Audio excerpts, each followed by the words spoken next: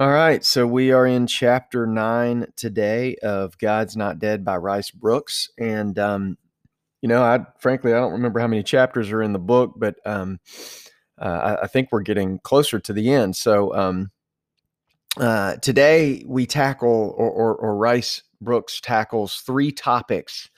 I think you could kind of take everything he says and put them into kind of three categories. The first is um, uh, this idea of religion versus grace, which we'll unpack for a minute, and the next is the idea of this tension between, I guess, what we could call a loving God and a God of judgment.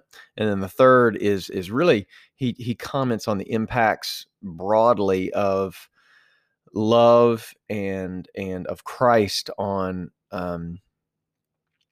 the world and human rights around the world. So sometimes, and this is really more of a philosophical interjection that he's doing in this chapter, but sometimes people confuse religion and grace on this first topic. And religion, for clarity, is something that man created, whereas grace is what God really gave through Christ to us. Religion is really a formal or an institutionalized version of what Jesus was bringing to the world.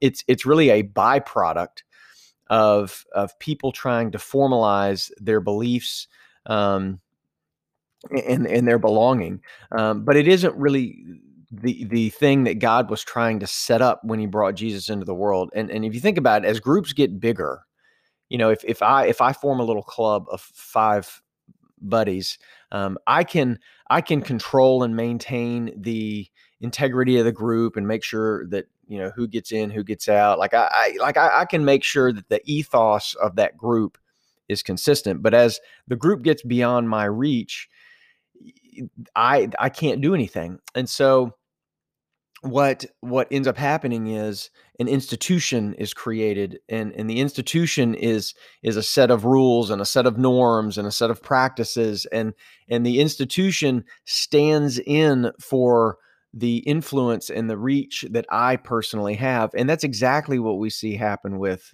the church. As the church grew beyond the disciples, it took shape. You can see this in Acts when the apostles start appointing elders and start creating this organizational structure. And that's not what God was trying to create, but that's what happens as a movement occurs. And unfortunately, with an institution, there's collateral damage. There are people that get pushed off to the side or get marginalized in some way, shape, or form in the growth or in the expansion of, or just in the installment of the institution. It's something that happens, and it's not a good thing. But it's a thing. It's something that we know um, is going to happen as an organization begins to form and grow. And so there's a difference, though. The thing that we have to remember, and the thing that people that push back on religion, and I'm air quoting, there are a lot of people in the atheist movement right now that push back on the idea that religion is good for the world. And I think we would be well served to recognize that they have a point, that God wasn't a God of religion. God was a God of grace and love. And our institutions have created some collateral damage and some problems. And it's okay to recognize that. But there's a difference between religion and grace, or a difference between religion and what Jesus was teaching. And so Jesus was not installing religion.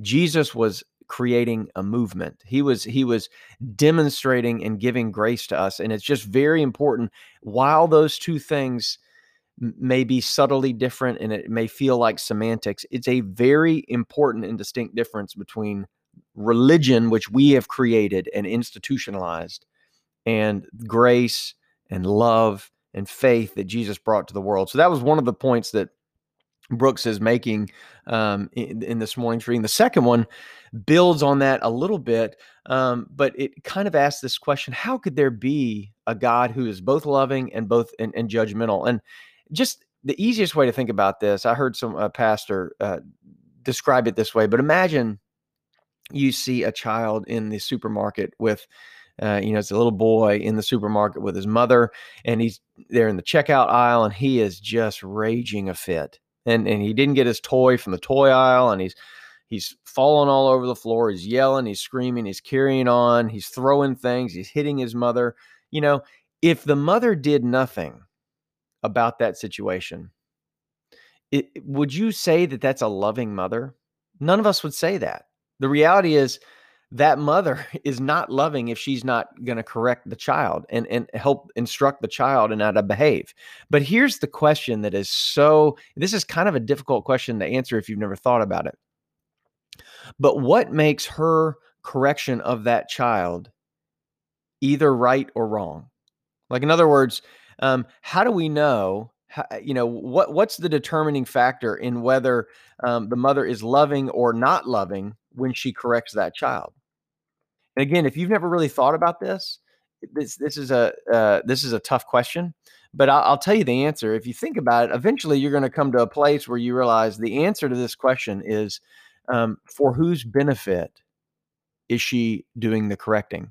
So, as parents, we are given the task of raising our children to be responsible, well functioning, and well equipped, joyful individuals for the world when they come out of our care. That's what we're instructed, or it's basically our job is to raise them in that manner where they're well functioning, responsible adults that are, hopefully joyful as they go out into the world. And if the mother allows her child to carry on, she should know that that's not going to lead ultimately to that end result.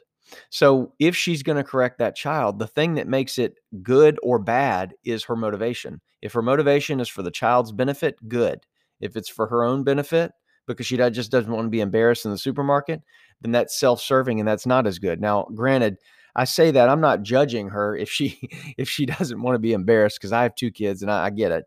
But the point I'm making is the ultimate motivation for our parenting guidelines are going to be, are we doing it for the child's benefit or for our benefit? And a parent that does it for the child's benefit is both loving and doing the right thing.